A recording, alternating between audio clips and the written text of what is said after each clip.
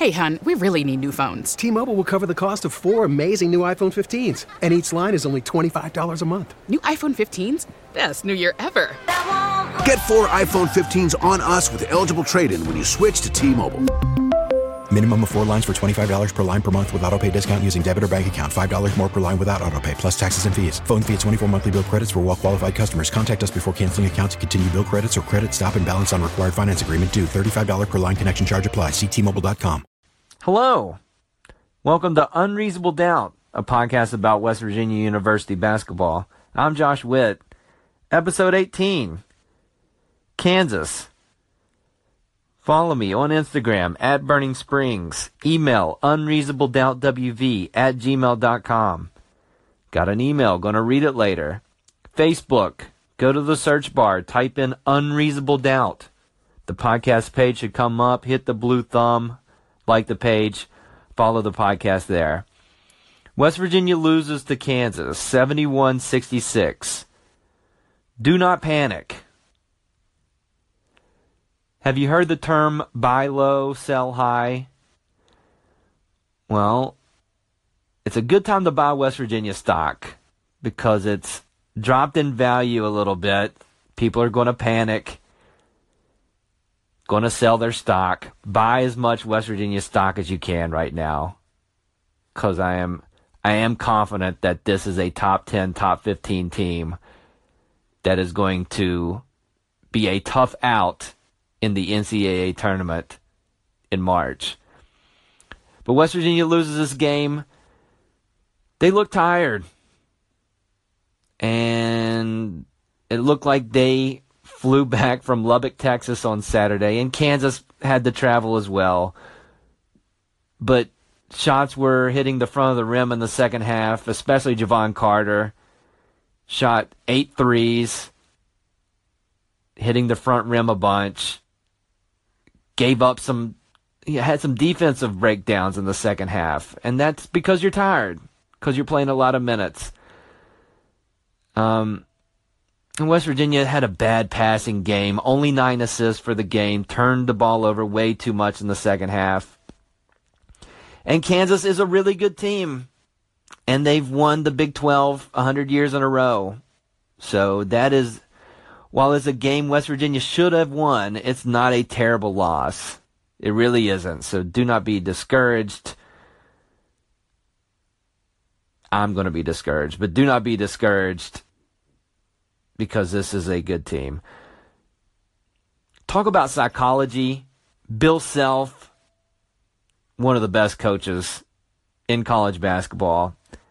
He has lost 4 in a row in Morgantown last 4 years. So what does he do? He shows up this year in the Huggins windbreaker.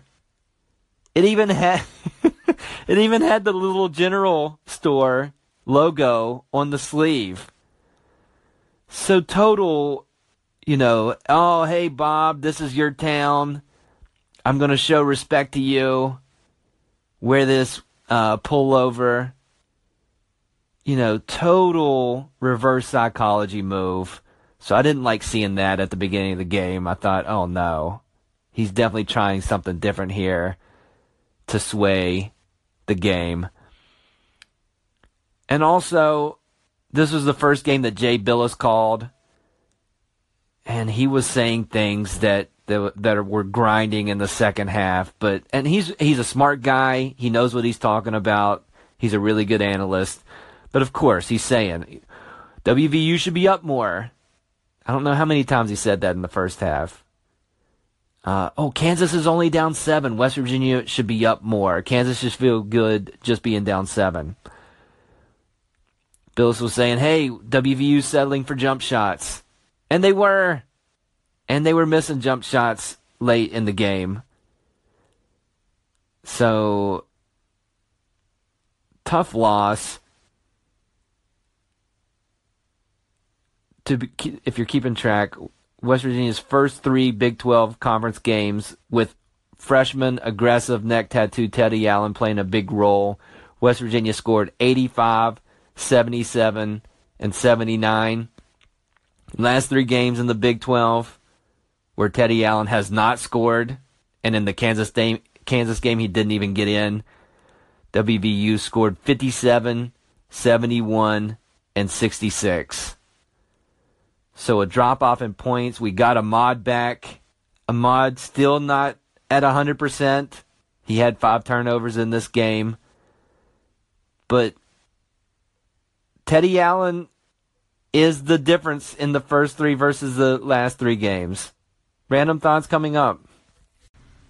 Random thoughts from the Kansas game. West Virginia ended up losing, but the first half was amazing to watch.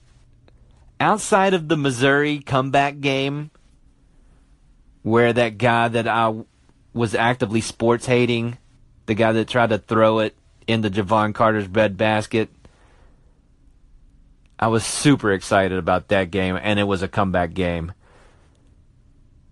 Second most excited I've been for a WVU game was the first half, because Sagaba Konate was denying everything.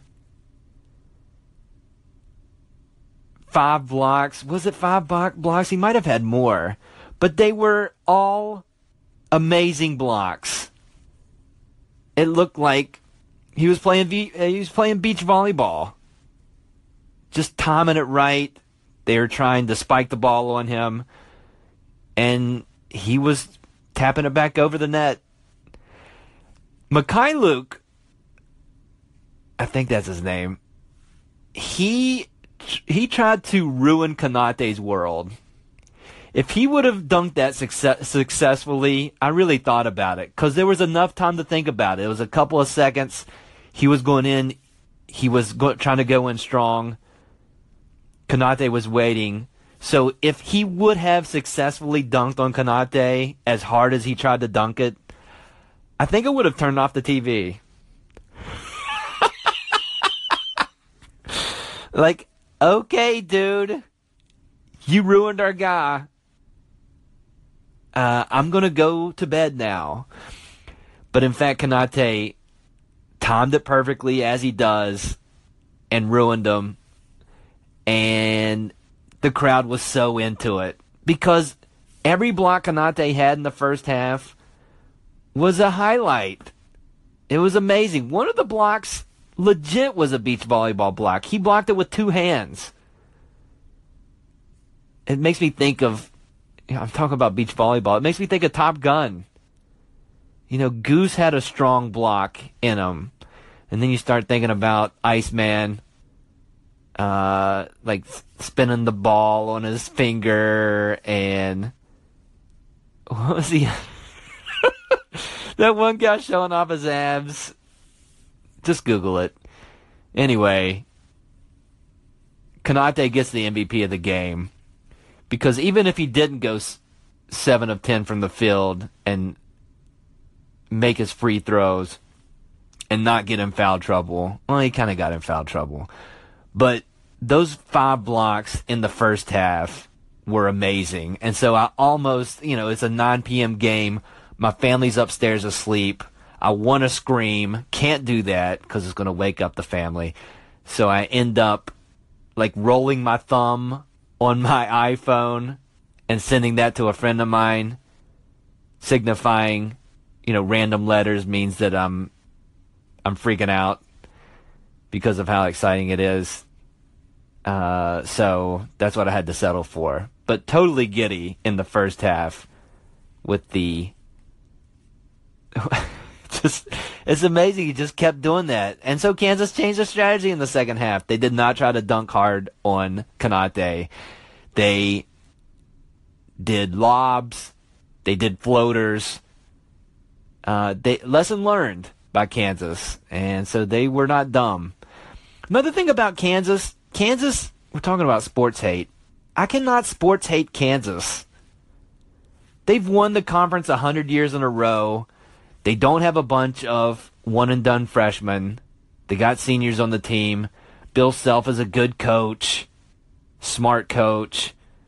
Graham is not annoying. Mekhi Luke's not annoying. The last annoying Kansas player I can think of is a dude named Brendan Green.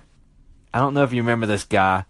He kind of reminds me of Teddy Allen in looks, but he was super cocky, three-point shooter, and that's the most sports hate I've had for a college player, was Brendan Green.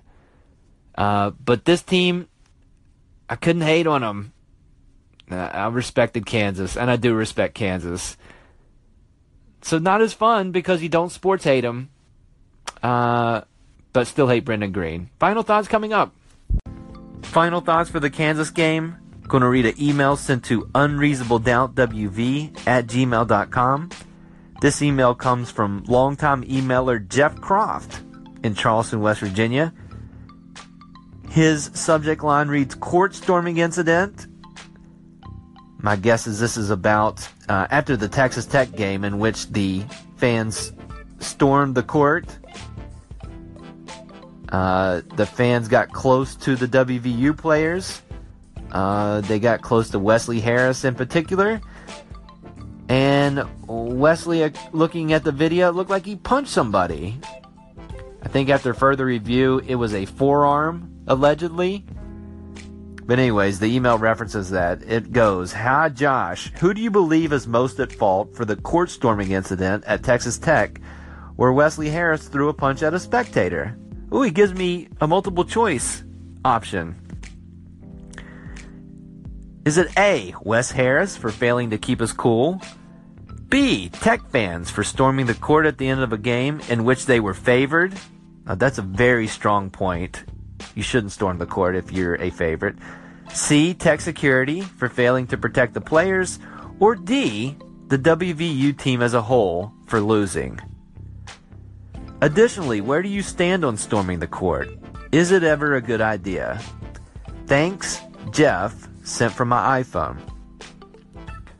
Hey Jeff, minor quibble here, and this is probably just a me problem. But that part on your signature where you say sent from my iPhone, could you take that off of there? Just go into whatever settings you have to and erase that so that when you send emails that it's not sent from your iPhone. Or keep it, you know, it's a free country and you're a grown man, I'm assuming. So continue that, but one man's opinion, take that off of there. But to answer your question, who do I think is most at fault? Probably D. If West Virginia does not lose the game, then the fans do not storm the court. I don't believe, outside of that Stanford band game that took place a long time ago, where the band was on the field and they ended up losing, does a team storm the court or the field, or a team's fans storm the court or field in a losing situation? So it's probably D, but all of those have fault.